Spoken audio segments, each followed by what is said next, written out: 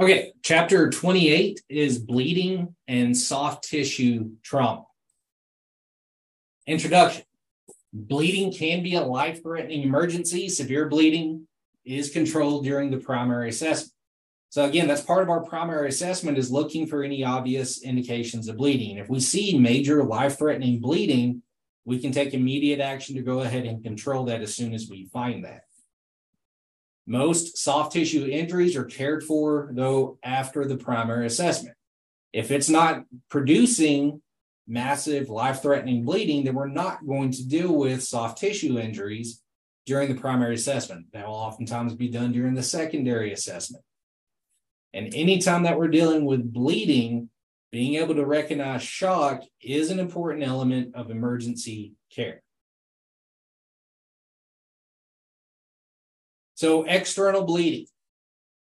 When we're dealing with external bleeding, patients bleeding out, it's very important that we always use standard precautions for these patients. Bare minimum, we need to be wearing gloves. And if it's massive amounts of blood, we may want to up our PPE, face shields, eye protection, whatever that case may indicate.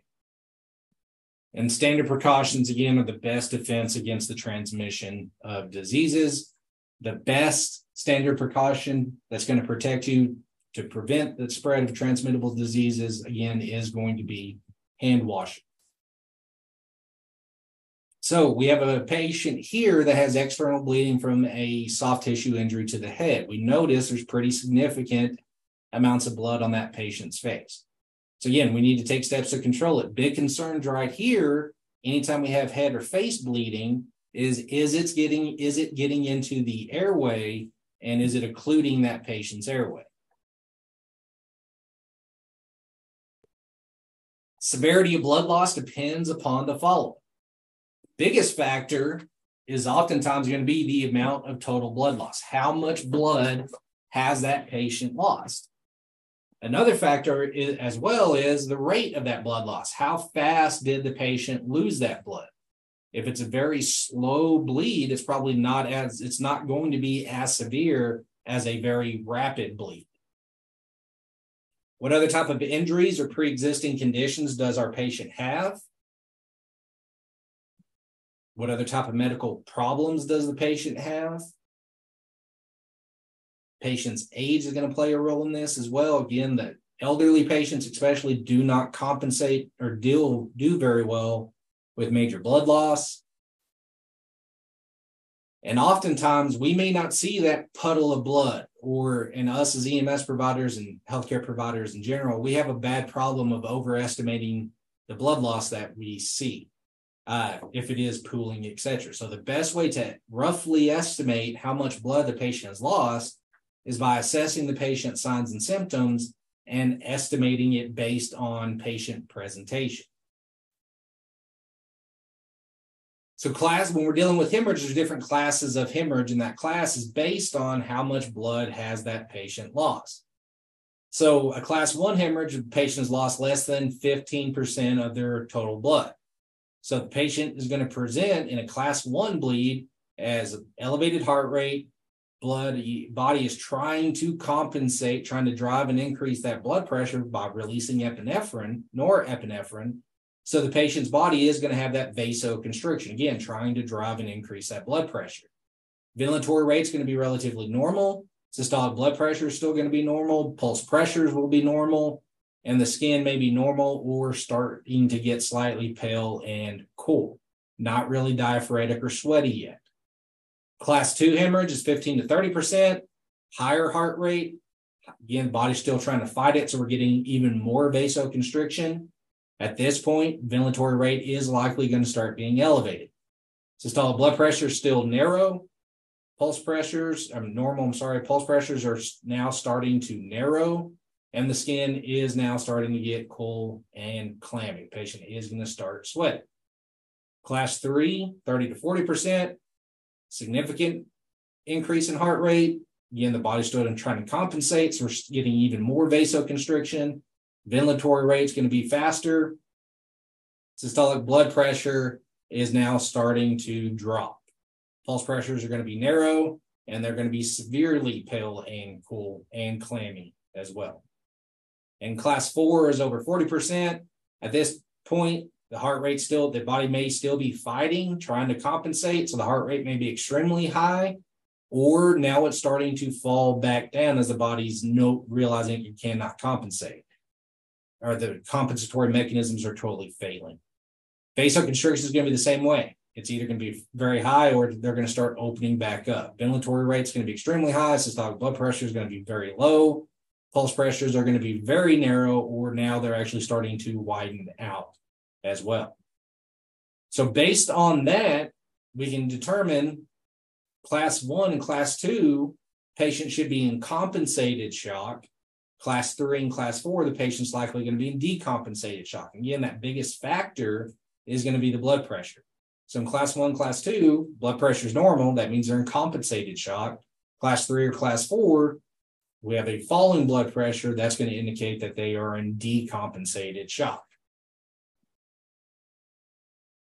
So when we're dealing with bleeding, there's 3 types of bleeding, that external bleeding, that we can come across. We're going to have arterial bleeding. Arterial bleeding is described as being bright red in color, and it is also spurting. So every time that patient's heart beats, that blood spurts out of that open wound. We can have venous bleeding, which is classified or described as being dark red in color. Color alone, you're not going to be able to determine the difference. But it's not going to be spurting. It's going to have a steady flow out of the body. And capillary bleeding is dark or intermediate red and is oozing. It's not have a steady flow. It's not spurting. It's just kind of oozing out. And capillary bleeding is going to be the least severe. It's also going to be the easiest to control. So again, arteries, bright red spurting, veins, darker red, steady flow, and capillaries are slow, oozing, very slow flow possibly. So if we have a patient that has major bleeding, we're going to have to take steps to control it. There are 4 main steps or methods that we use to control external bleeding. The first thing that we're going to do, our go-to, is going to be to apply direct pressure over the wound. We're going to get our hand and we're going to place it over the wound and try to hold it, stop it, by just putting pressure on it. If direct pressure doesn't work and it's on an extremity, our next option is to go straight to a tourniquet. Other techniques that we can use, we can splint an extremity as well. And we'll talk about these individually. But splinting actually helps reduce blood flow to that extremity, which in turn decreases pressure inside those arteries, which allows that opening to have a better opportunity to clot. We can also use topical hemostatic agents as well. We can also, it's not listed in the slides, but wound packing is starting to become more and more common as well.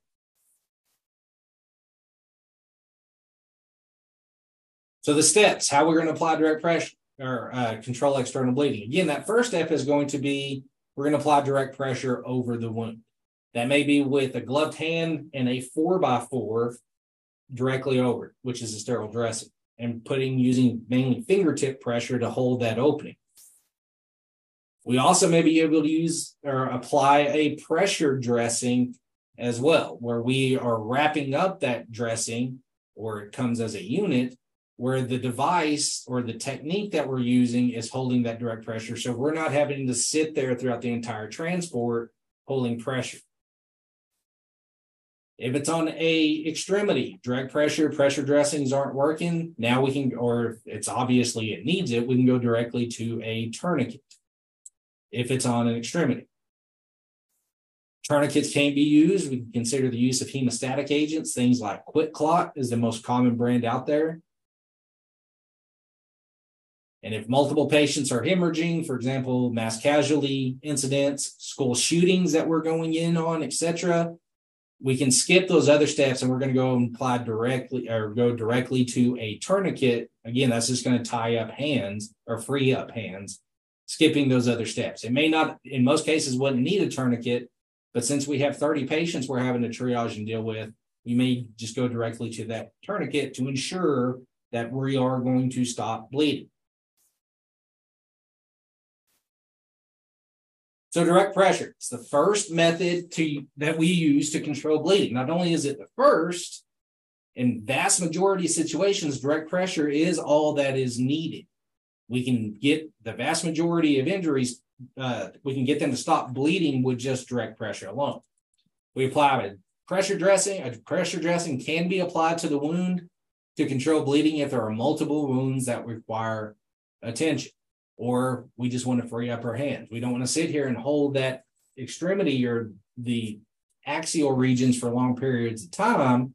We can just put a pressure dressing on it, and that will hold that pressure for us. If we're dealing with an impaled object, patient was stabbed and a knife is still sticking in their chest or sticking in their arm, we do not remove impaled objects. That can actually make the bleeding worse. So impaled objects in most situations are going to stay in place. So we're going to stabilize those impaled objects, but we want to avoid putting any pressure driving that impaled object in any deeper. So here we have a decent injury to the patient's forearm with decent bleeding occurring. So we're going to go about trying to stop it. Again, our first technique is to apply direct pressure. So we get a stack of 4x4s and we put it over the wound. And again, we're going to use fingertip pressure over that wound as well, holding those 4x4s to it to see if we can control the bleeding that way. If bleeding does not stop, we don't think we're able to get enough pressure because of the 4x4s, etc., we can remove those 4x4s and go directly into that wound with just our fingertips. So we're just kind of getting rid of the gauze.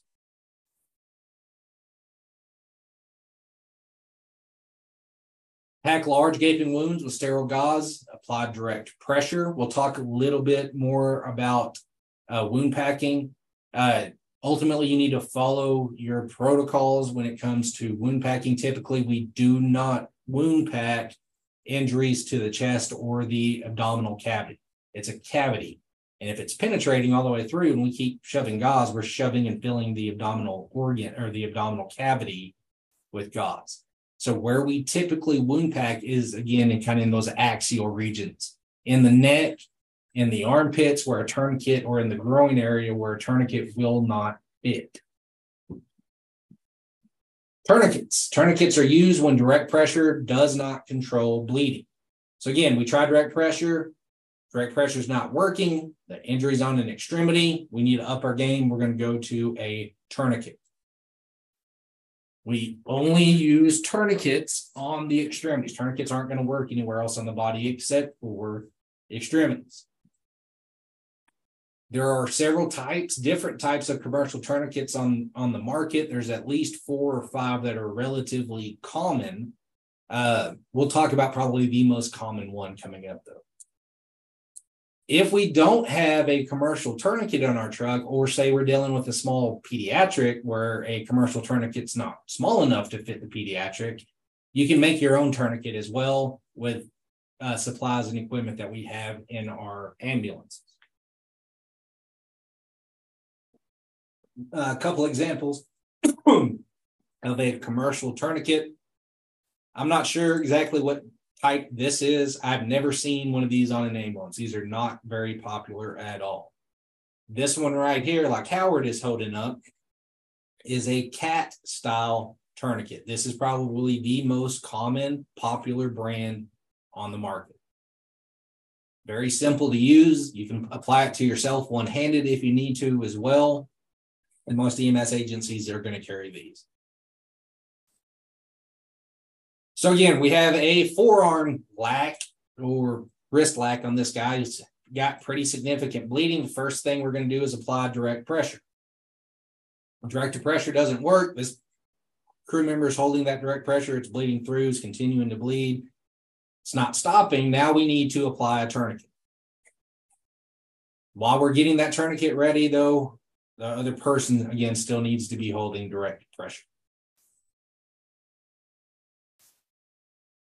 We want to apply the tourniquet proximal to the wound but not over the joint. So there's two trains of thought about tourniquet application. One of them, like the textbook is talking about, is just 2 or 3 inches above the wound, but not directly over a joint. So in this case, it was lower wrist. They're going to put it on the patient's forearm and tighten it up.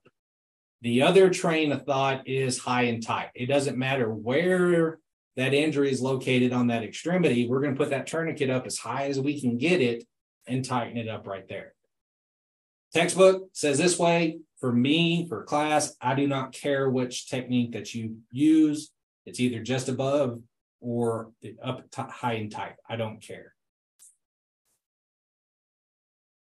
So we apply it, again, above the wound, and we need to pull it hand tight. And that's the number one reason why a cat-style tourniquet is going to fail on you, is we do not pull it tight enough by hand before we start spinning the windlass system or the rod. So you need to make sure it is extremely hand tight. We also do not want the strap on it to twist or bend or rotate. It needs to be laying flat against the patient's skin. Once we have it hand tight, we're going to twist the rod to tighten the tourniquet until bleeding is stopped and there is no palpable pulses distal of the tourniquet. And both of those things need to occur. We need to stop the bleeding, but we also need to ensure that we are totally cutting off circulation to that extremity. And the reason being is if we are allowing circulation to the patient's has a radial pulse, which one are we going to cut off first? Are we going to cut off venous bleeding first, or the veins, or are we going to cut off the arteries first? Which one do y'all think we'll cut off first? Veins. Veins are more superficial than arteries in most cases. So if we tighten it just till we stop bleeding, but we don't have pulse, but we still have pulses, we're still allowing blood to enter that extremity, but we've totally occluded it from draining out of the arm. So if we do that, we're very likely going to cause compartment syndrome in that extremity, and it's going to be very painful and cause permanent tissue damage to the patient as well. So, moral of the story, when we put on a tourniquet, we need to stop the bleeding and patient needs to lose distal pulses. Once that occurs, now we are going to secure that tightening rod into that little housing that's right there. Put the Velcro on it to make sure it's not going to slip out. And then we're going to write the time that tourniquet was applied. And most of the cats have an actual place on that strap to where we write the time. Leave the tourniquet. We'll always leave the tourniquet exposed to view. We never cover, or we should try to really avoid covering a tourniquet. So when we cover that patient with a blanket, we need to make sure that we're still leaving that extremity, that tourniquet exposed. That way, anybody that looks at this patient should be able to clearly see, hey, this patient's got a tourniquet in place. Make sure that we notify the receiving facility that a tourniquet has been applied as well. We don't want them to forget that the patient has a tourniquet on and let it go there longer than it was necessary. If we do not have a commercial tourniquet, again, we could very easily make one from equipment that we have on our trucks. Easiest way to do this is to get a triangular bandage. So we get a folded triangular bandage to 4 inches wide. Luckily for us, our triangular bandages that we buy come pre-folded, so we just open it out of the package and it's ready to go to make a tourniquet.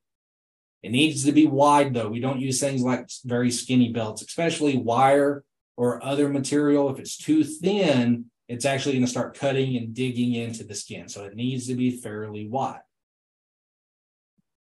We're going to wrap the bandage around the extremity where we want to apply the tourniquet. We wrap that bandage around the extremity, and then we tie the bandage to the extremity. Once we tie that knot, then we place a stick or rod on the knot, tie the ends over the bandage, of the bandage over the handle. So we're just making a makeshift handle, and then spin it just like we did the windlass system on the cat tourniquet. Twist the handle to tighten the tourniquet until bleeding stops, pulses are lost. Hardest part of doing a makeshift tourniquet is after we have it applied, is securing that handle so the handle is not going to undo itself. Another technique that we can use that's oftentimes easier, just use blood pressure cuff.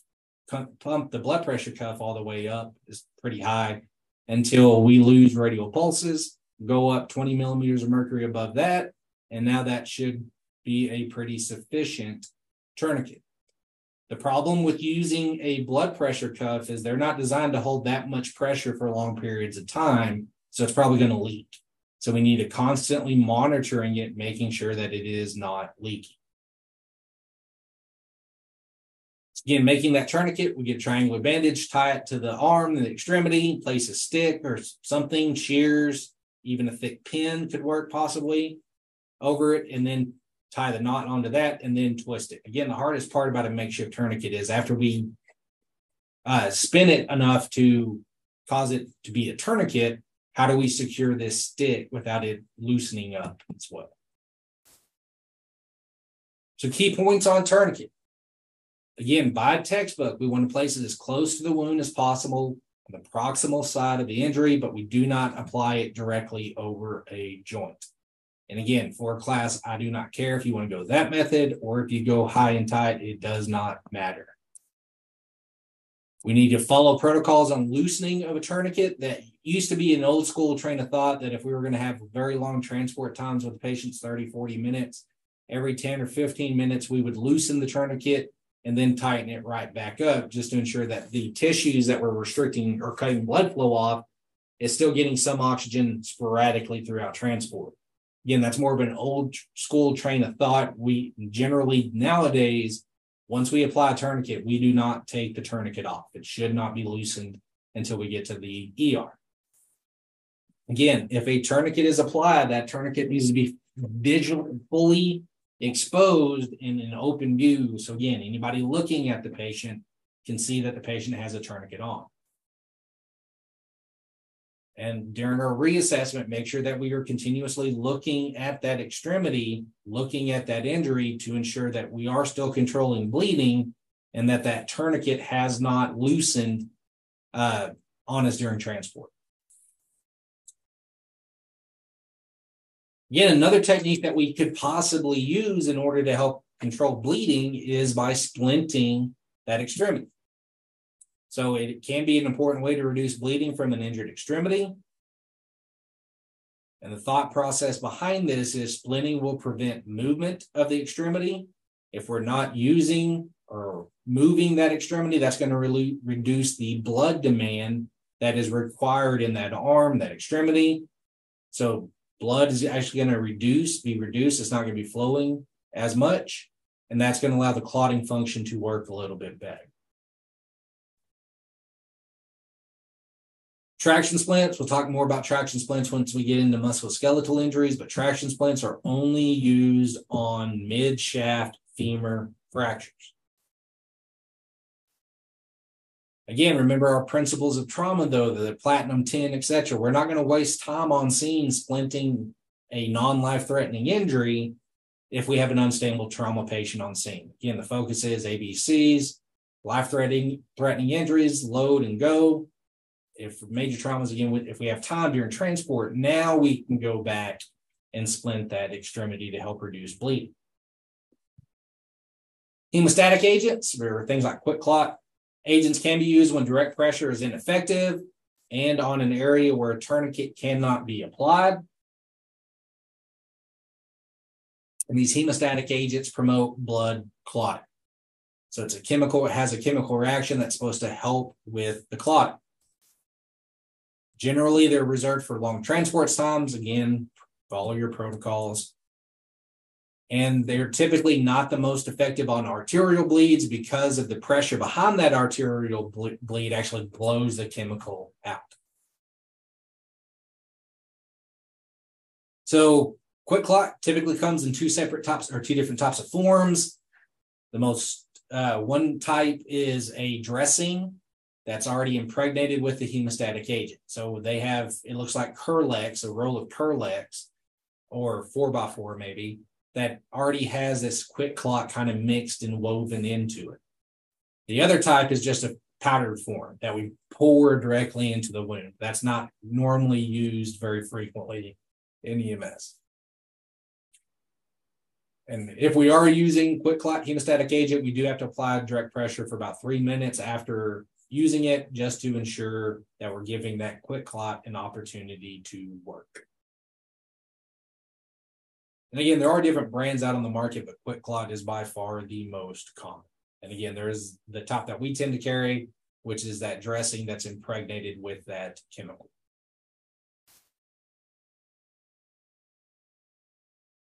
So junctional bleeding control.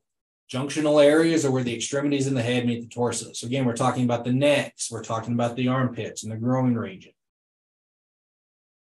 Again, with these junctional areas, they cannot apply a tourniquet. There are devices that our military has been using.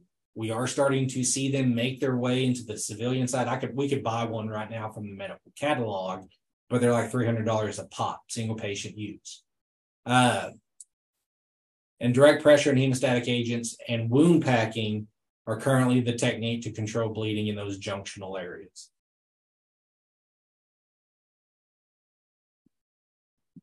So our assessment-based approach for external bleeding. Again, external bleeding is easy. Direct pressure in most cases doesn't stop it on an extremity, go directly to a tourniquet. So our assessment-based approach for external bleeding. Start with your scene size up. Again, we want to make sure that the scene's safe for us. We are wearing our PPE. Again, if we're having major bleeding, spurting blood, do face protection, eye protection. Because again, if you get blood in your eye, that is an exposure. You can catch communicable diseases through blood getting in your eyes or mouth. Looking at the mechanism of injury or nature of illness, if it's a medical, determine the number of patients and assess the need for additional resources and request those early on. Moving to our primary assessment, we're going to assess the airway and breathing. Again, now we're moving into the trauma section, so our O2 SAT goals are going to be a little different. Now our goal for O2 SATs is at or above 95%. Remember, with trauma, we go to non-rebreathers. And we're not so much worried about over-oxygenation for trauma like we are in medicals. So 95% is the goal. And again, we go to non-rebreathers, high flow, 15 liters per minute. Assess the pulses and skin. Control serious bleeding, but do not let dramatic injuries distract you from the rest of your primary assessment. Again, we can control major external bleeding as soon as we find it. We approach, we see a major bleed, we can take immediate action to correct it. Again, it says do not get tunnel visioned. We, at some point, quickly still need to go back and go through the rest of that primary assessment as well. Secondary assessment, we're going to perform a rapid secondary assessment if, again, that's based on oftentimes mechanism of injury or the seriousness of the patient. So if we do have serious major bleeding, go ahead and do a complete head to toe. Altered mental status, which is always considered a critical trauma if we have an AMS, multiple injuries, significant mechanism of injury as well. And remember, rapid secondary assessment is that complete head to toe. A rapid secondary assessment, complete head to toe, should take less than 90 seconds unless we find a life-threatening injury that must be corrected during that secondary assessment. So it's very quick in most cases. And again, the only time it's going to slow down is if we find something life-threatening that needs to be addressed immediately. And again, when we're doing a head-to-toe assessment, especially on traumas, we're looking for DCAP BTLS. Again, it's what we're looking for, most beneficial for trauma patients. D's deformities, C's contusions, A is abrasions, P is penetrations or punctures, B is burns, T is tenderness, L is lacerations, and S is swelling. Again, those are the trauma injuries that we're looking for during our head-to-toe assessment. Continuing on with our secondary assessment, remember, the first full set of vital signs are done during our secondary assessment. Talked about before about approximate blood pressure can be attained by assessing the pulses. Studies are showing that's not very accurate. However, full blood pressure may be performed en route to the hospital in unstable patients. We still do that. Again, our focus is not getting a blood pressure on scene. So we do full vital signs, including our blood pressure, should be done after we load the patient and begin transport to the hospital. So in major traumas, we start our secondary assessment on scene with our rapid secondary assessment, and then we load and go, and we complete that secondary assessment at the early steps during transport. Again, full set of vital signs, for example. And again, during our head-to-toe assessment, while we're checking vital signs, throughout the entire time, we're assessing for those signs and symptoms of shock.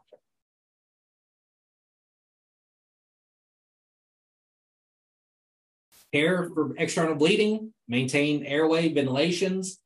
Again, primary assessment still going to be priority. We're going to maintain our pulse ox at or above 95%.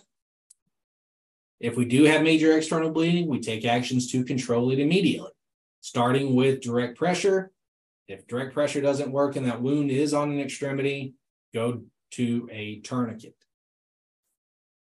If we know that the patient is showing signs and symptoms of shock, we're going to treat for shock. How we treat for shock: high flow O2 for trauma shock, especially non-rebreather 15 liters per minute. Proper positioning of the patient. It's going to be either laying supine or in shock position with feet elevated. Other than that, we're going to keep the patient warm, and it's going to be rapid transport to the hospital. Again, part of that shock treatment, especially very critical for traumas as well, is we have to ensure that we are maintaining warmth. Major trauma patients showing signs and symptoms of shock, they need to be covered with a blanket. Immobilized injured extremities as manpower and situation allow. Again, if it's not life-threatening, we're not doing that on scene. We're going to be doing that en route to the hospital. A big exception to that is hip, pelvic fractures, and femur fractures. Those do need to be treated and immobilized before we move the patient. Those type of injuries, pelvic fractures, femur fractures, those can cause life-threatening bleeding. So we do address those in our rapid secondary assessment. Treat those on scene before we load and transport. Most other extremity fractures, though, are not treated on scene. Those will be treated en route to the hospital. Again, we'll talk more about that in musculoskeletal injuries. And again, rapid transport for major trauma victims, either significant mechanism of injury or the patient's obviously critical. We have that platinum 10 on, again, seriously injured patients. So limit your on-scene time to 10 minutes or less. And consider ALS backup. They can start IVs, they can maintain airway. UMC EMS is just moved. They are carrying whole blood on their Fox trucks now as well. So if the patient's candidate for whole blood, request that resource early on. Reassessment en route to the hospital. We're going to reassess vital signs every 5 minutes if the patient is unstable. And again, during transport, we're monitoring our interventions as well, making sure that our dressings are holding in place. The pressure dressings are still holding pressure, that our tourniquets are still reducing circulation, still controlling bleeding, and pulses haven't regained. And just be aware, say we applied a pressure dressing to the patient, it wasn't to the point where it needed a tourniquet, so we just put pressure dressing.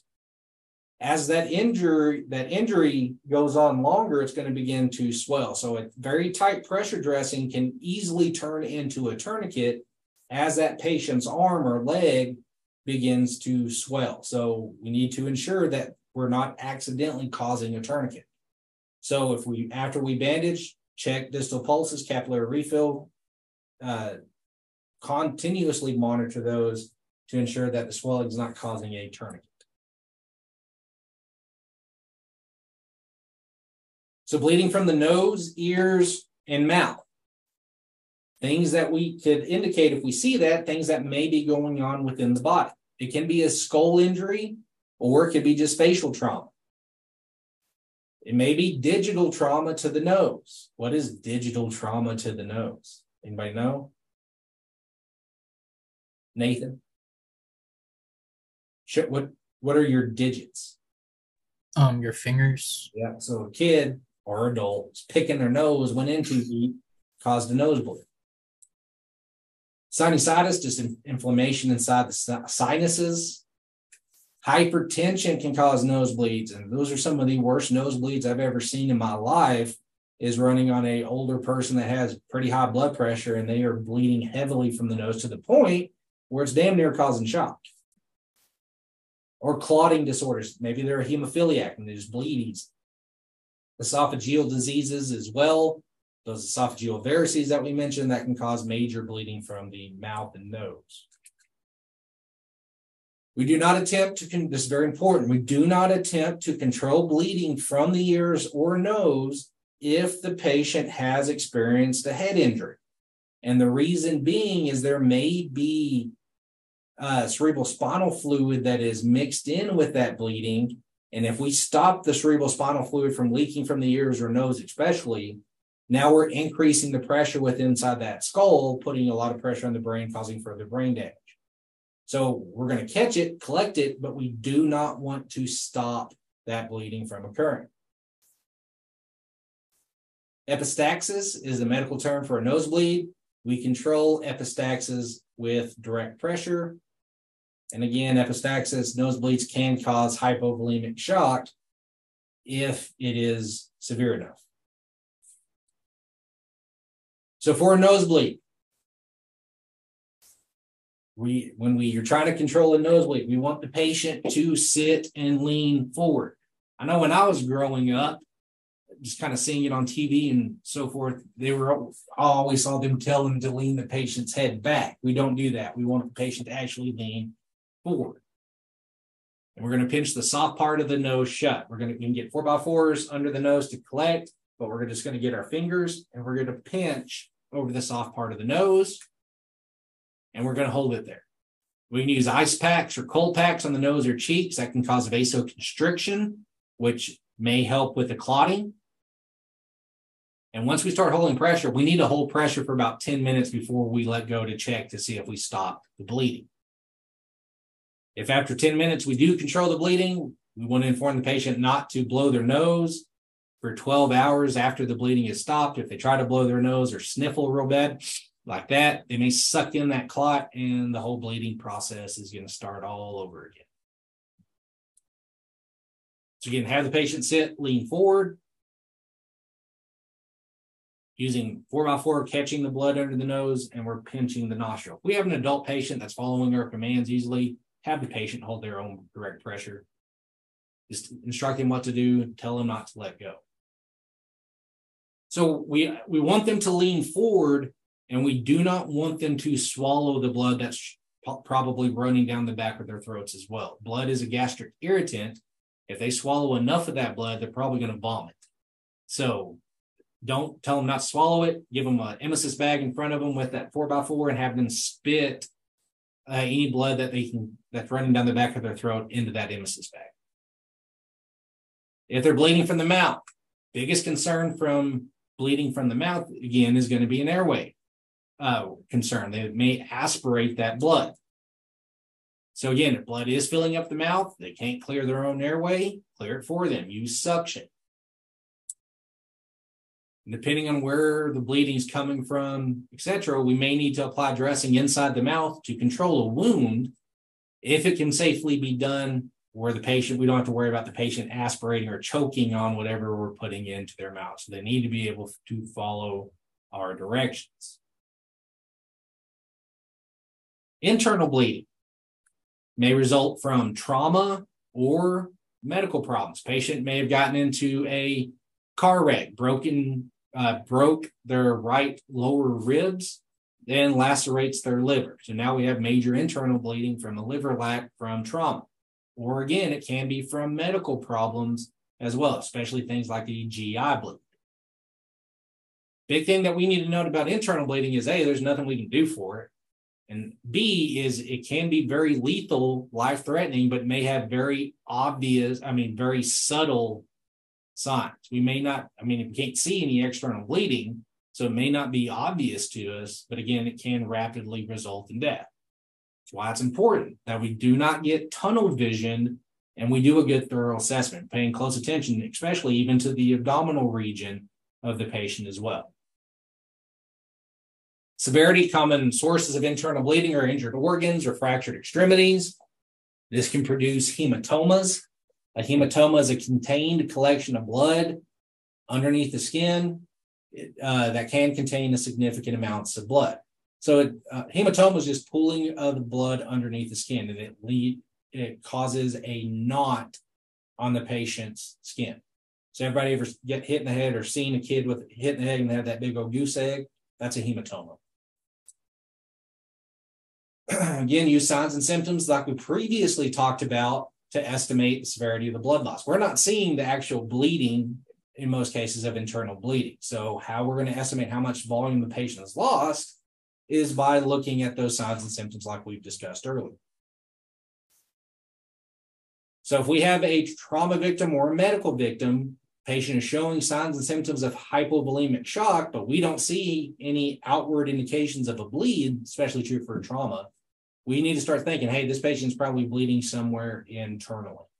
So they're showing signs and symptoms of hypovolemic shock from a major trauma, but we're not seeing where they're bleeding from. They're probably bleeding internally. So our assessment-based approach for internal bleeding, again, we start with our scene size up, safety, mechanism of injury, number of patients. Primary assessment, again, ABCs, O2 sats at or above 95. Pulse, skin, capillary refill, again, looking for those indications of shock. And pay close attention to changes in the respirations, pulse, and skin that may indicate blood loss. Secondary assessment, again, major trauma, we're going to go ahead and perform our rapid secondary assessment or head to toe, looking for any indications of internal bleeding. We're also going through our DCAP BTLS. Patient's conscious and talking to us, make sure we get a full history.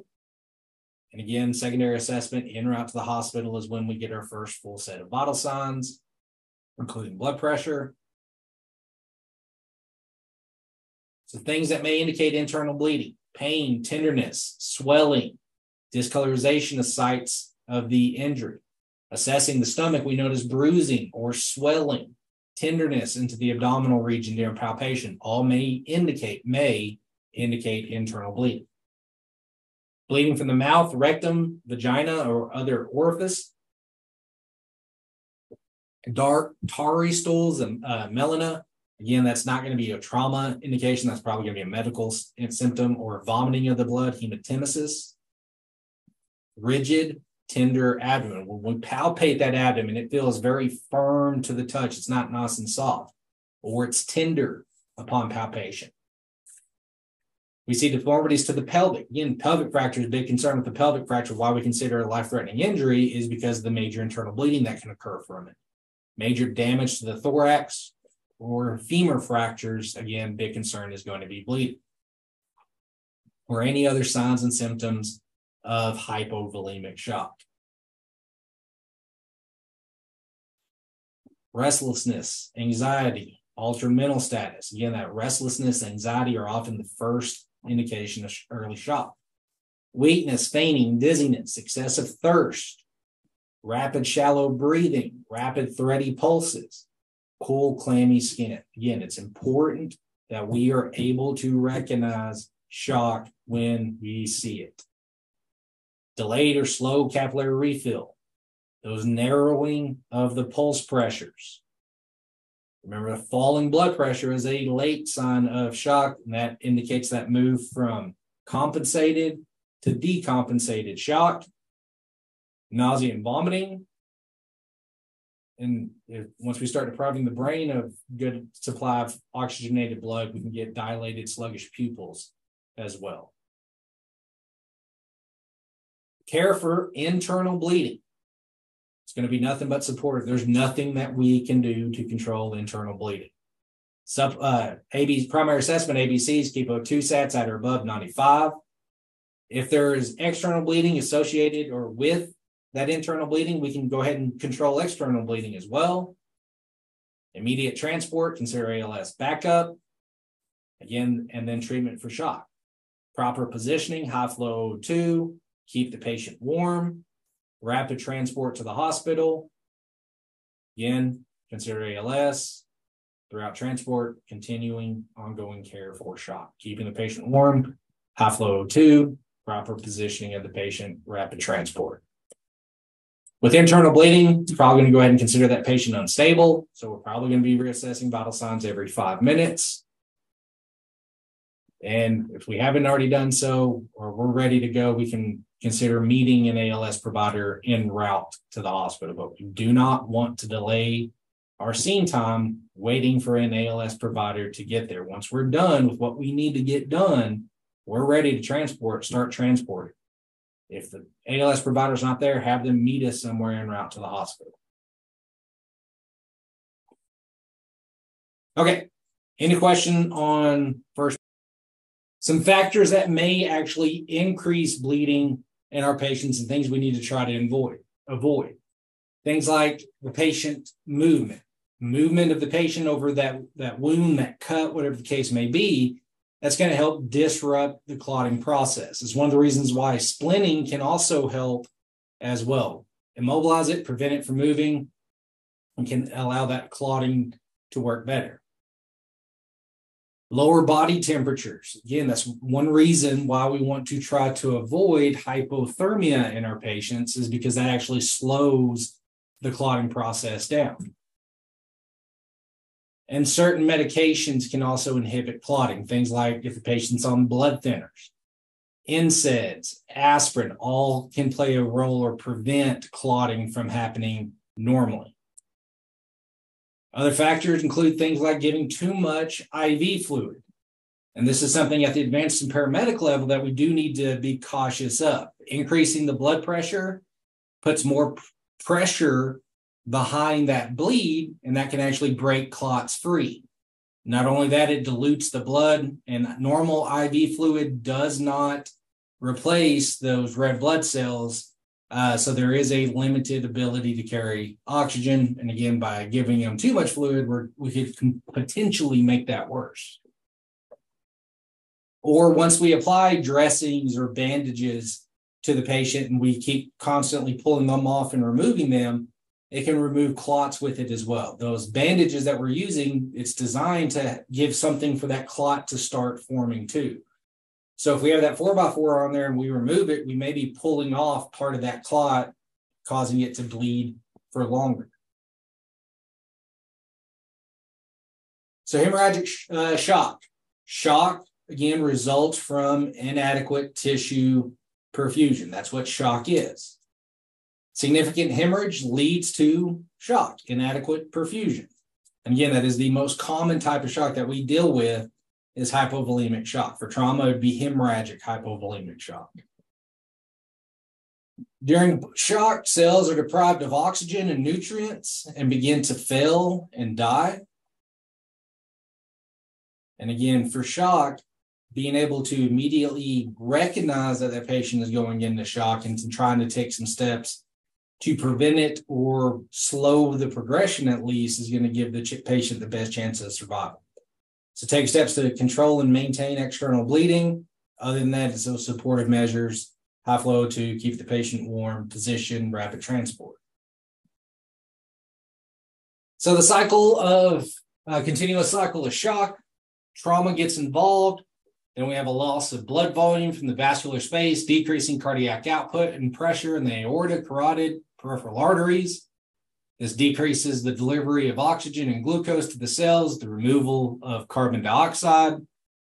Baroreceptors trigger hormone release, sympathetic nervous system is stimulated, so the body's releasing epinephrine, norepinephrine to increase cardiac output, blood pressure, perfusion.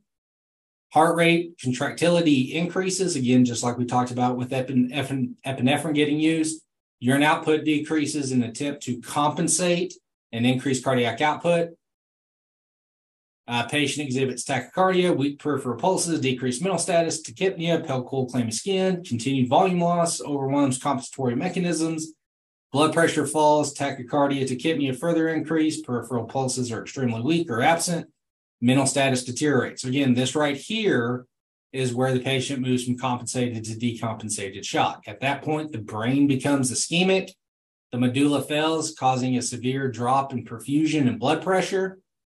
Patient becomes unresponsive, heart rate severely increases and then drops dramatically.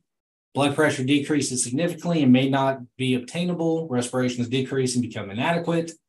And further decrease in blood volume, perfusion, and blood pressure leads to brain tissue death, multiple organ failure, and eventual patient death.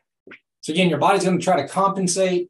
Once your body starts fails to compensate, moves into decompensated shock. Once we start depriving that brain of oxygen, the brain is going to start failing, which in turn is just going to make that decompensation go faster because the brain's no longer able to try to help and regulate what's going on in the body. So signs and symptoms of hemorrhagic shock, things that we're looking for. Again, mental status changes, decreased peripheral perfusion, things like slow cap refill, weak distal pulses.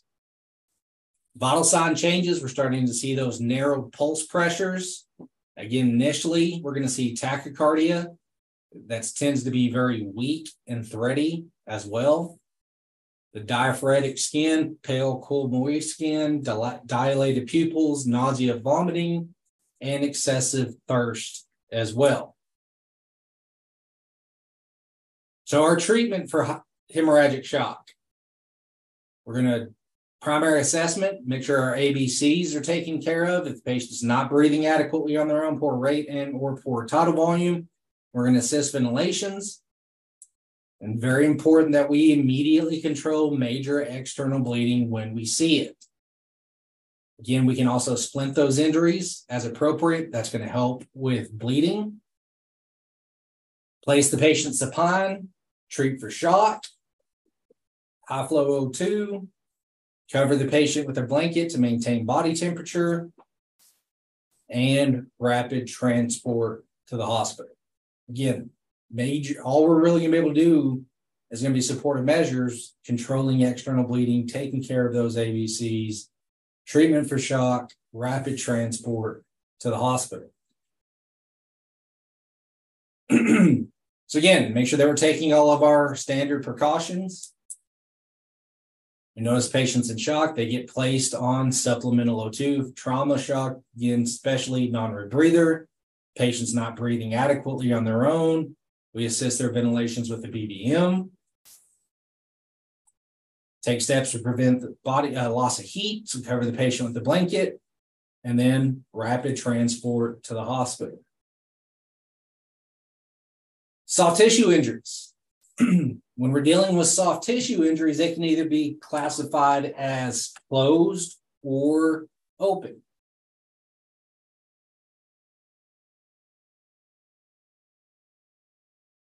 The appearance of soft tissue injury can be dramatic, but again, do not get distracted from your priorities of care. Even though it looks bad, again, it may not be life-threatening. Don't forget to complete the rest of your assessment.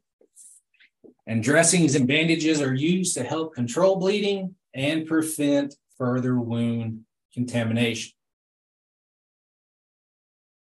So when we're dealing with soft tissue injuries, we're talking about injuries to the skin.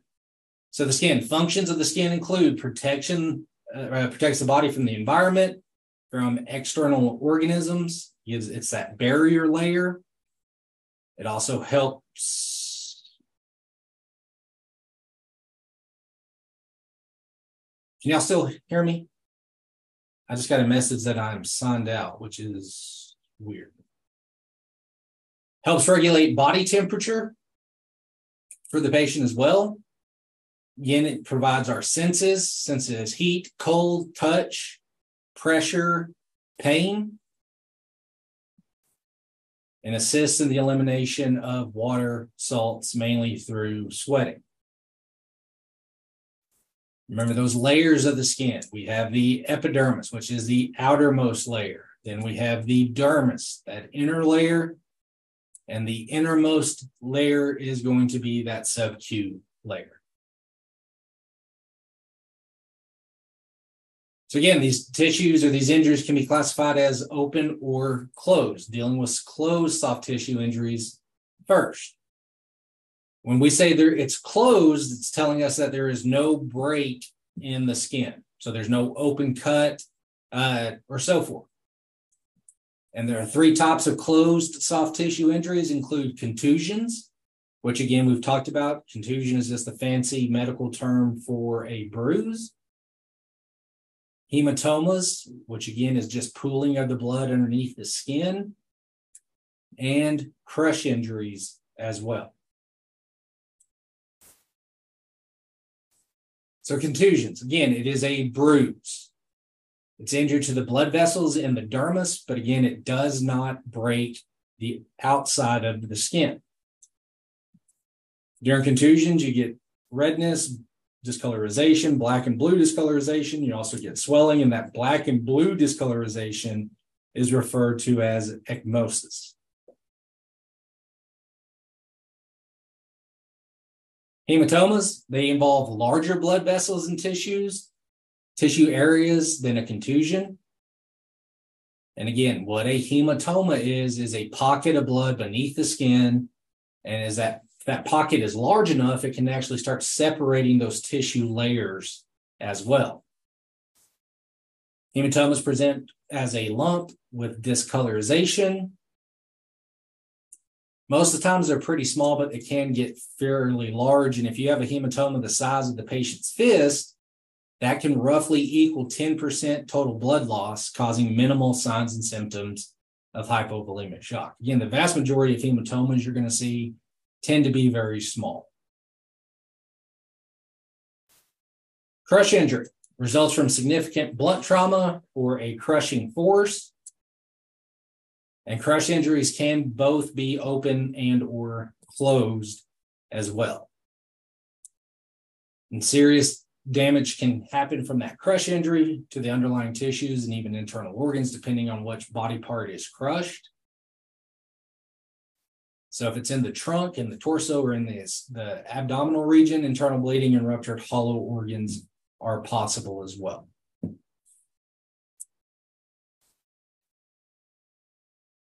So our treatment for a closed soft tissue injury, most of the time these are pretty benign. They're typically not that worrisome, and we typically don't do much to them. So treatment for a patient with a closed soft tissue injury is going to be supportive. Focus on the primary assessment, your ABCs. For things like crush injuries, especially if we do note signs and symptoms of shock, treat for shock.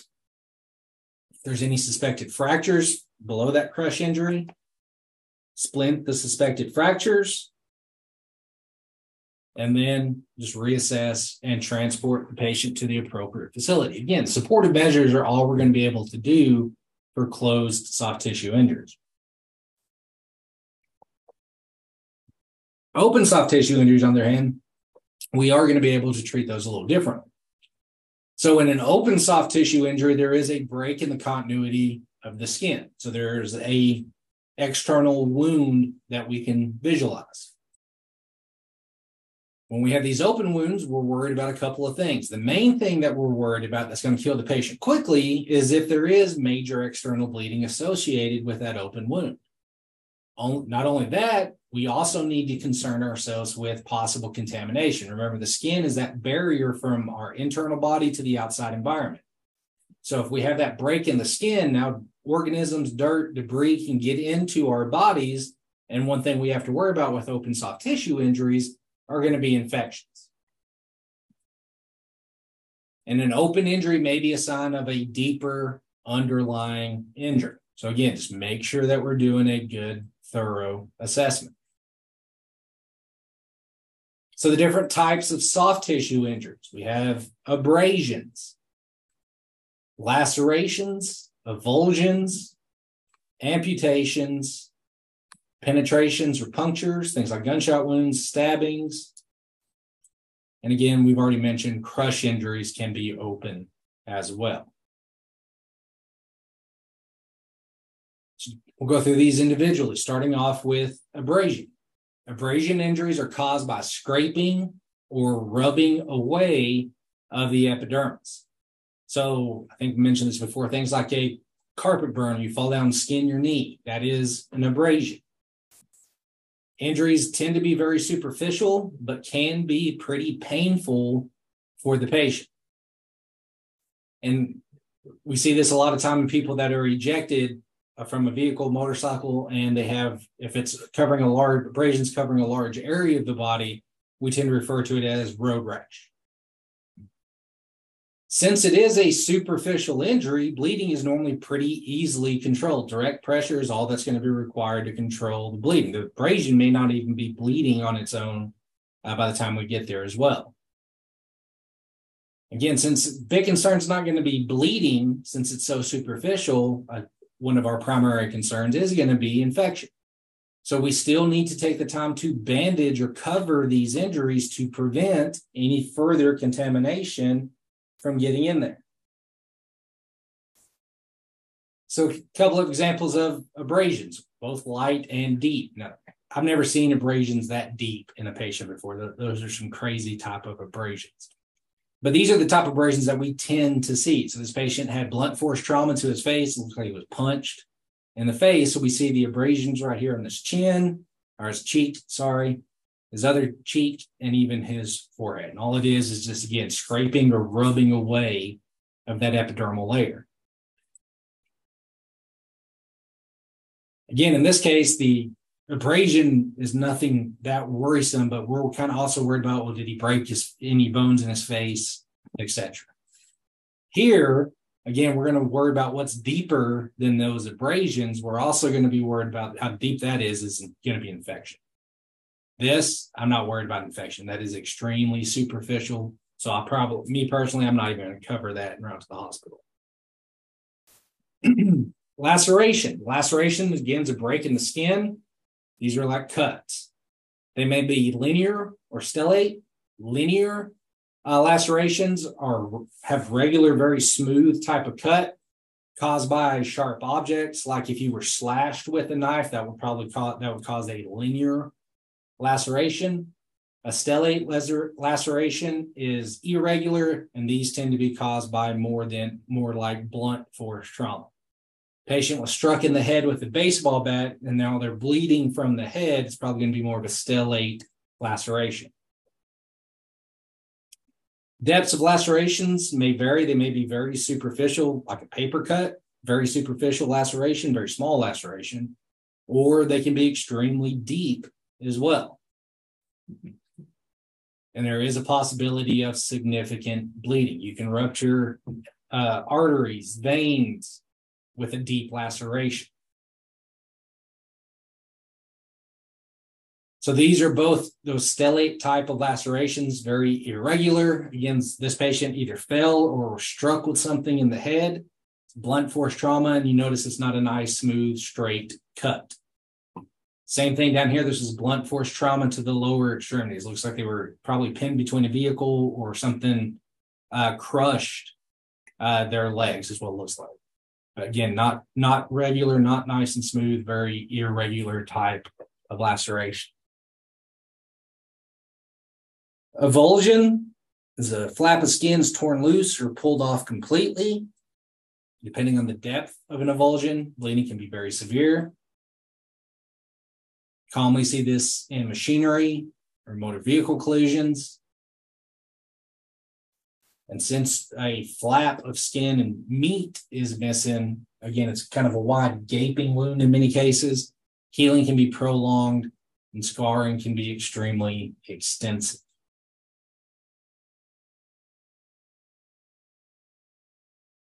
A common example of a very minor avulsion can be things like skin tears, where that layer of skin is kind of separating and flapping over. Older patients that are on blood thinners are very prone to getting things like skin tears. Amputations. It's a disruption in the continuity of an extremity or other body part. And amputations result from ripping, tearing forces. Depending on what part's amputated, circumstances around that amputation may have very minimal or can have massive bleeding. And amputations may be partial, where it's still hanging on, but barely, or a complete amputation where that extremity is completely separated from the rest of the body. an example of some finger amputations. So here, that distal end of that finger was amputated, missing, and you can see those fingertips that are missing right there.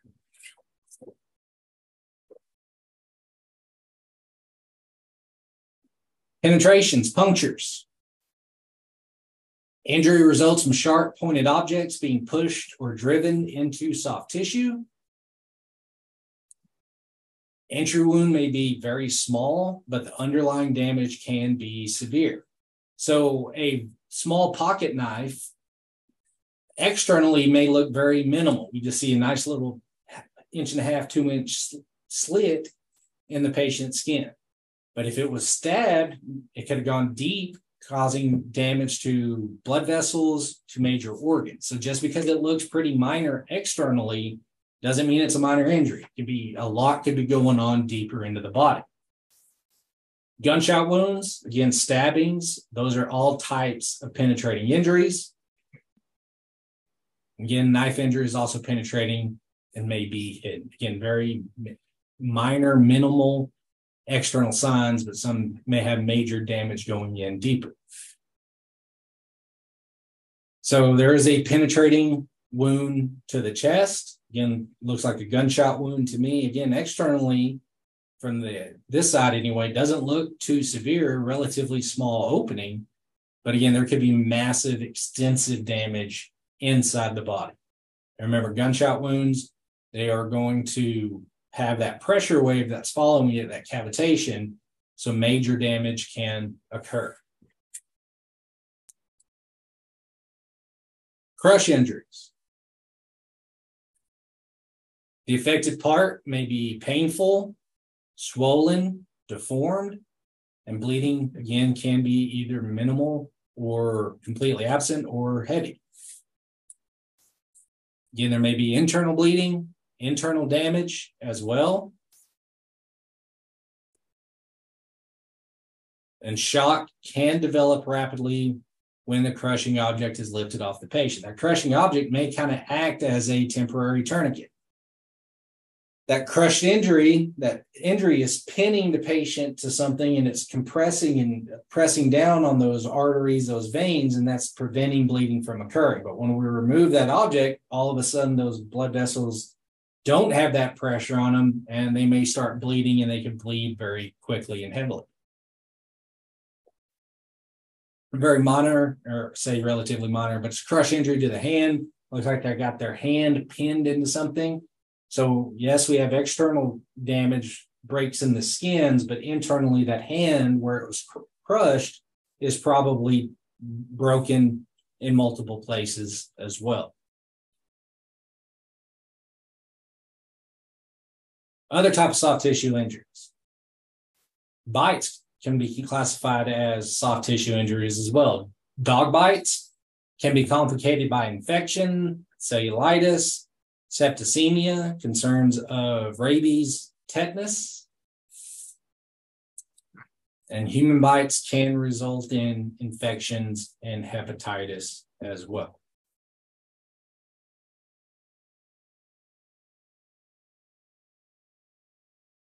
Bites are generally a combination of both a penetrating injury and crush injury at the same time, where the teeth break through the skin, but those claws clamp down, causing a crush style injury.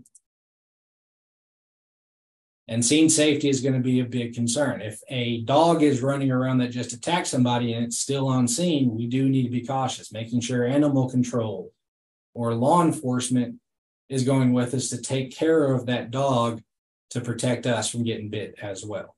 Same thing with human bites. We want to make sure that the human running around biting people is not a danger to us. So dog bite to the woman's face, you can kind of see, got a hold of her on her cheek and pretty much pulled down that skin. That would kind of hard to see, still picture, but that does look like a little bit of an avulsion as well, because that skin got kind of pulled and flapped off. I was at the hospital when a little girl, probably 7 or 8, maybe even younger than that, came in with a dog bite to the face where it actually punctured into her sinus cavities. And you can look in there and see the hole of that sinus cavity. It was pretty intense. Clamping injuries, body part is caught or strangled in machinery. Injuries often include finger or hand that they reach into something and it gets held onto. So they're trapped or stuck. If they may be possible that they're trapped or stuck. And as more time goes on, more swelling is occurring to that extremity or to that hand that is trapped. So it's going to be harder and harder to free the patient from that entrapment. If that's the case, we may be able to get the patient's hand or arm free using things like lubricants. Fire department tend to take the lead in these type of extrications as well. And if we can't get that extremity unstuck, we may, if we can, possibly consider transporting the patient with the clamping object in place. We may need to disassemble part of the machinery that the hand is trapped in order to get the patient to the hospital. And that's happened many of times. They've either cut or removed part of the machinery. It's still cut on the patient's arm, but at least they removed it enough to where we can transport the patient and that piece of machinery to the hospital. An example of that clamping type of injury to the back of a hand. So our care of open or soft tissue injuries. We want to ensure an open airway, adequate breathing and oxygenation. Again, our primary assessment is not going to change.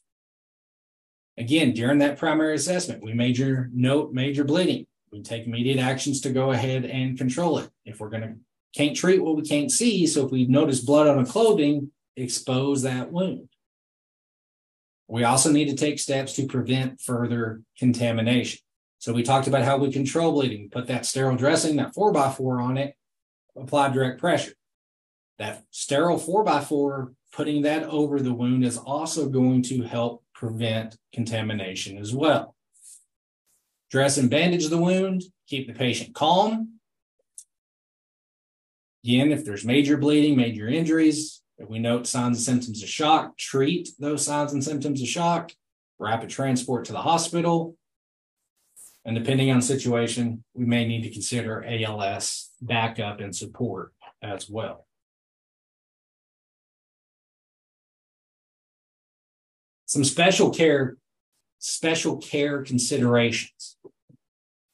We're going to treat these type of wounds differently. And we'll go into a little bit more detail when we get into, say, chest trauma in a few chapters. But if we're dealing with penetrating chest wounds, we have to treat those differently. Penetrating or open abdominal injuries, impaled objects, amputations,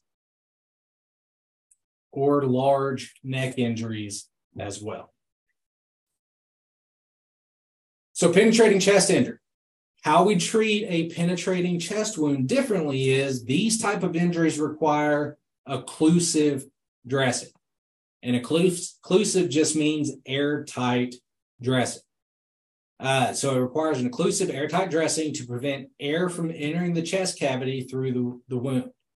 One type of occlusive dressing that we may use is just Vaseline gauze, which is basically what it sounds like. It's a 4x4 that's slathered in Vaseline. What we're starting to see more and more on ambulances now, though, are chest seals that are specifically designed for chest wounds. If we are using Vaseline gauze, we need to tape down that occlusive dressing down on 3 sides. By taping it down on 3 sides, that allows air to escape the chest cavity, but prevents air from getting into the chest cavity. And a good rule of thumb is we're going to bandage all open chest wounds with an occlusive dressing just as a precaution. Not even if it's not getting air into the pleural space, we need to go ahead and bandage it with a occlusive dressing just for safety. And again, we'll talk more about that once we get into chest trauma. But again, occlusive dressing just means airtight. Vaseline gauze is a type of occlusive dressing. Plastic makes a very good airtight dressing. So in this case, we have the occlusive dressing for a large chest injury. and they have it taped down on 3 sides. Again, that will prevent air from getting sucked into the chest with each breath, but it will allow air to still escape when the patient is exhaling.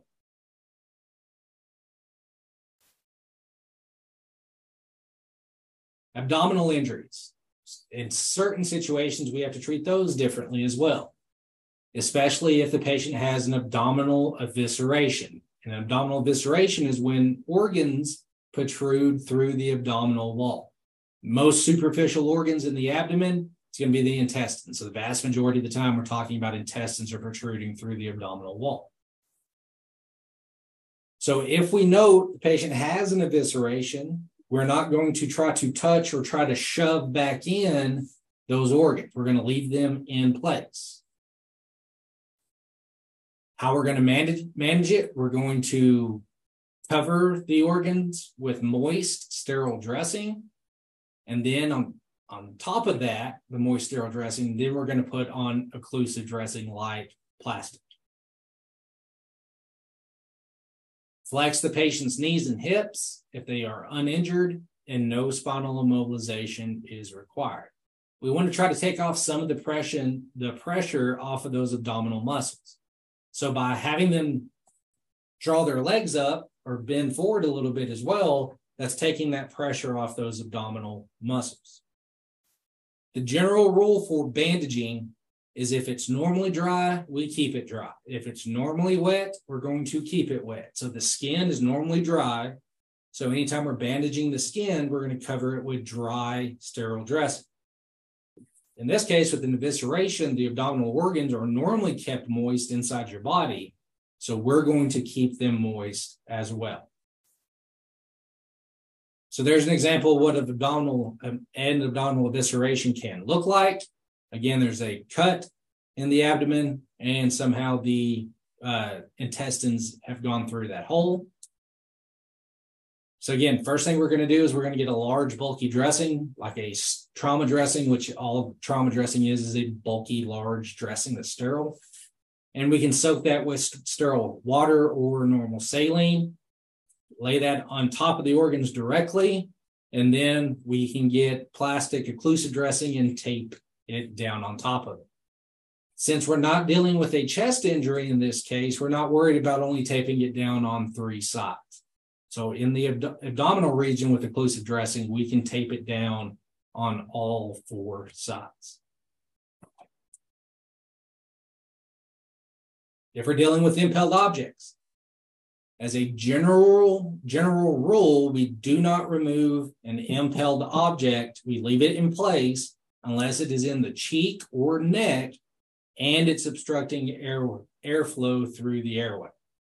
In that case, we can potentially move the impaled object. Now, to me, if a patient's got a knife sticking in his neck into his trachea, homeboy's probably dead. If he doesn't have a pulse, I'm probably calling him dead, because to me, that's an unsurvivable wound. But if it's in the cheek, they're still awake and talking to us, and then the pencil or pin still in the cheek, we can go ahead and remove and pull that out. We do need to control bleeding. If it's not in the cheek or in the neck and blocking or obstructing airflow, we stabilize the object in place utilizing bulky dressing. So we're just going to leave it in place, pack 4x4s, roll Kerlix up around it, try to hold it in place best we can, and don't let it move. So again, in this case, we have a pencil in the cheek. This is an example of an impaled object that we can actually remove. So we can pull the pencil out and then bandage the wounds. In this case, there's going to be 2 wounds. There's going to be an external wound and a wound inside the mouth that we have to worry about as well. In this case, we have an impaled object, a knife in the patient's upper leg. So in this case, we're not going to remove this knife. We want to leave the knife in place. So we're going to immediately hold manual stabilization. We're going to pull that skin around that object or hold that skin around that object firm still to prevent it from moving around. In this case, patient's conscious following commands, we can let the patient do it for us. We're going to cut the clothing away to expose the injury. And then we are going to stabilize that knife in place. They just got, it looks like stacks of 4x4s that they put on either side of the knife, and now they're rolling it up with Kerlix. Again, no right or wrong way to do it, as long as we are stabilizing it and preventing it from moving around. If we're dealing with an amputation, some amputated parts can be reattached to the patient if the patient and the part is cared for properly. And our priority is still always going to be first and foremost the patient's life, not so much the extremity. So while we're taking care of the patient, we're running through our trauma assessment, going through our ABCs, etc. Have other people on scene look for that missing part if the missing part is not there with patient. And if we can, we should transport the amputated part and the patient together. So we go through our assessment, found the amputated extremity, whatever the case may be. Amputated extremity and the patient should go to the hospital together.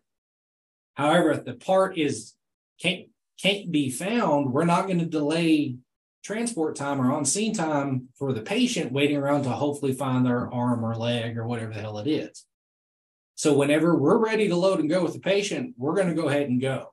We can have other crews remain on scene looking for that amputated part, and if they find it, they can bring it to the hospital a little later on.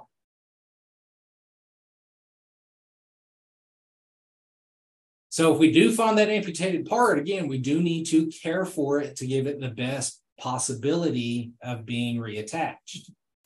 We want to remove any gross contamination for it. Again, get your sterile water or your saline and rinse out that amputated part. Try to get as much of that dirt, debris off of it.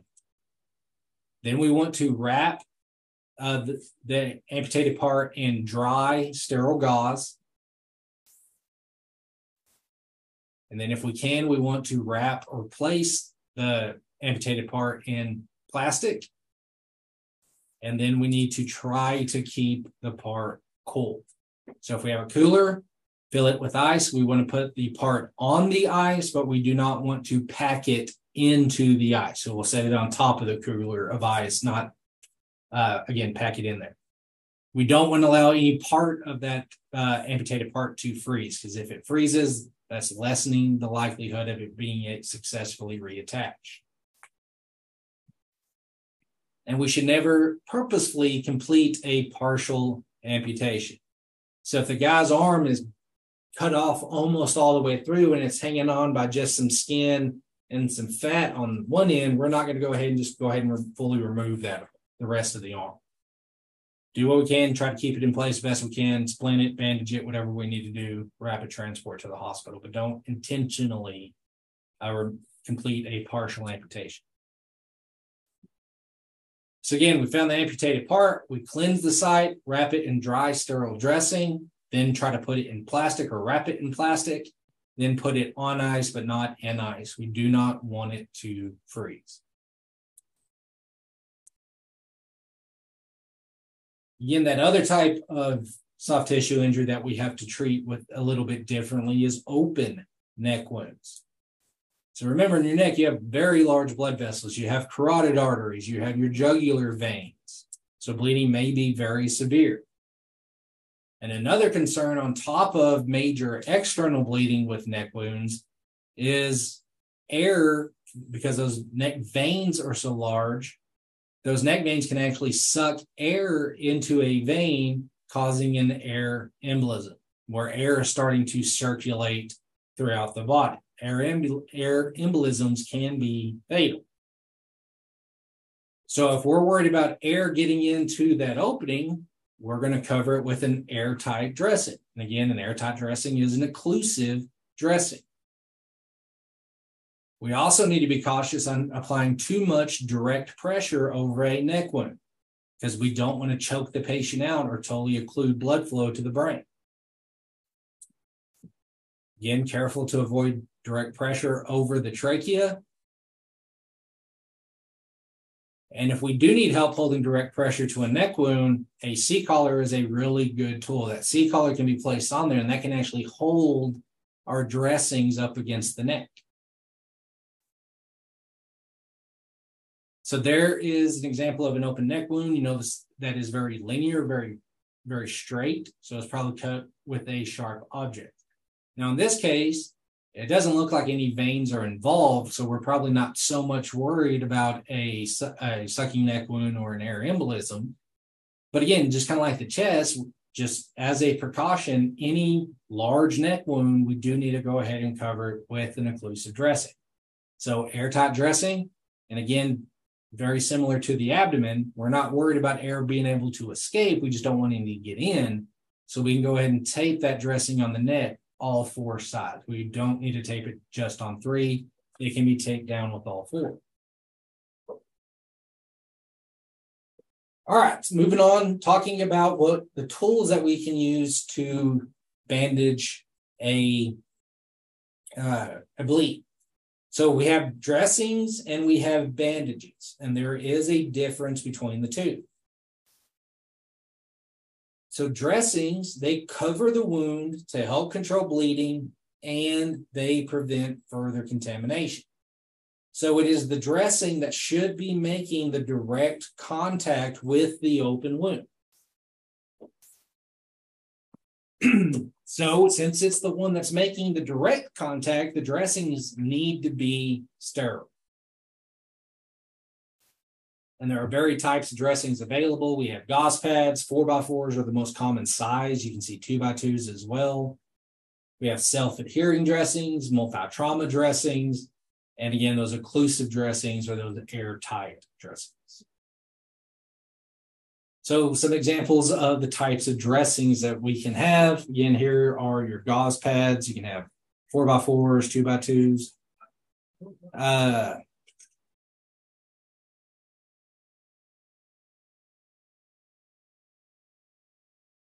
There's a trauma dressing.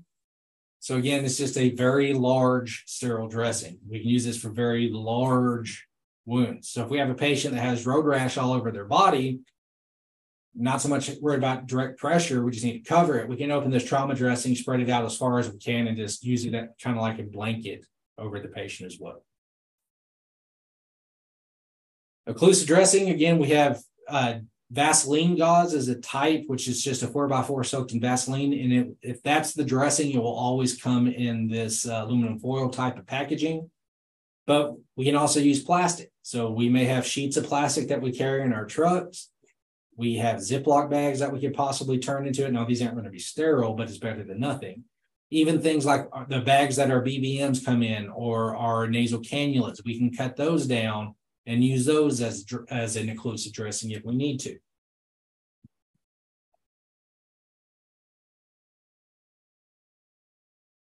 So a dressing goes directly against the wound, needs to be sterile.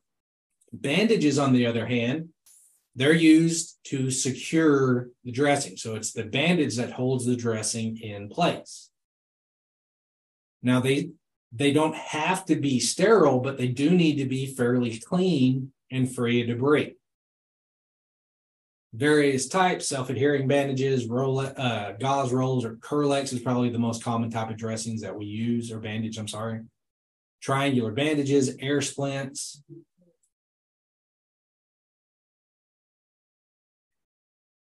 So non-elastic self-adhering dressing, roller bandages, again, it's just we can wrap this around the patient to hold our dressings in place. Triangular bandages, again, they can be folded in a certain way into what's known as a cravat. Again, for us, we buy ours already folded, and we can use those to tie to the patient's area to hold it in place as well. So some examples of different injured body parts and how we could potentially bandage them. So again, if we have a head injury up here, 4x4 would go over the injury, and now we can use the bandage to hold it in place. If it's the eyes, similar technique. The golden rule of bandaging eyes, if we bandage one eye, bandage both eyes. And we'll talk about that once we get into eye injuries. Head or ear bandage, again, very similar technique. There's no right or wrong way to do this as long as you're accomplishing holding pressure and making sure it's not going to slide out. Cheek bandage, again, can be used for the ears as well. Hand bandage, shoulder bandage, foot, ankle bandage. Give me 1 second.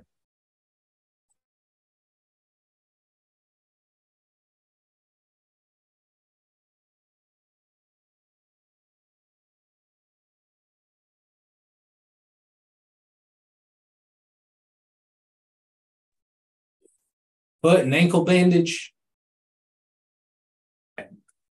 knee. Now with knees, especially larger joints, they should be cautious because anytime they move or bend that knee, that dressing is going to want to slide around. So what I like to do, especially for a knee, I'll wrap it up just like this, but then I'm probably going to throw some tape at the top and the bottom just to hold it in place to prevent it from sliding around as much. So applying a pressure dressing. Again, this is going to be putting pressure so we don't have to sit there and hold it.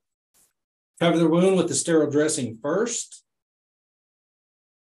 Apply direct pressure over the wound to control the bleeding. And we want to bandage firmly to maintain bleeding control. And we want to reassess pulses, again, to make sure that we're not cutting off circulation. So when we bandage, we want to check pulses before, make sure pulses are good first. Then we'll go through our bandaging. Then we'll check pulses again just to make sure that we didn't, again, accidentally create a tourniquet if we didn't want to. If blood soaks through our dressing, remove the dressing, apply fingertip pressure. So general principles of dressing and bandaging. Again, sterile materials are going to be preferred, especially the dressings that are making contact with the wound. They do need to be sterile.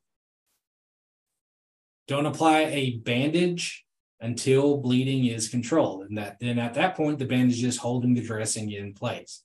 Again, there are some exceptions to that. If we have multiple wounds or multiple patients, we may have to apply a pressure dressing while it's still actively bleeding and hoping that works while we treat other patients.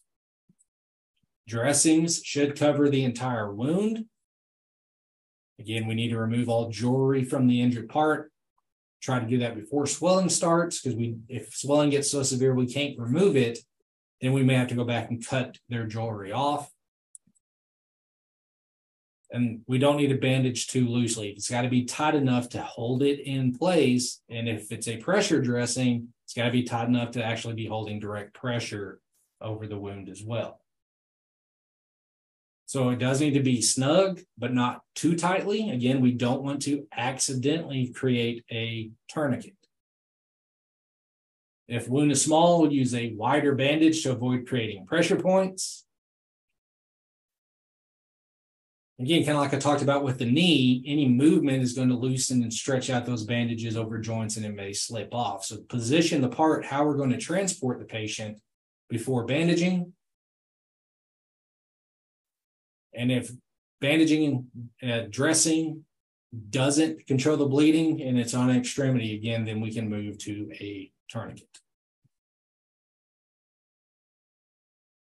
So in summary, hypoperfusion shock can result from blood loss. Remember the three types of bleeding, external bleeding are arterial, venous, and capillary. We can have external or internal bleeding. And that first step of controlling external bleeding is going to be direct pressure. Do not let the appearance of soft tissue distract you from the priorities of patient care. Again, I've said this before, the most grotesque looking injury is normally not what's going to kill the patient. It's going to be that injury that has a very subtle presentation, so do not get tunnel vision. Dressing and bandages are used to help control bleeding, prevent further contamination of wounds. And tourniquets and hemostatic agents are only used if direct pressure is not effective for ongoing significant bleeding. Again, in most situations, a tourniquet is not our go-to first-line use. Mass casualty incidents is a different beast, but we should always, in most cases, we should try direct pressure first. If that doesn't work, it's on an extremity, then we move to a tourniquet. And bleeding control, shock management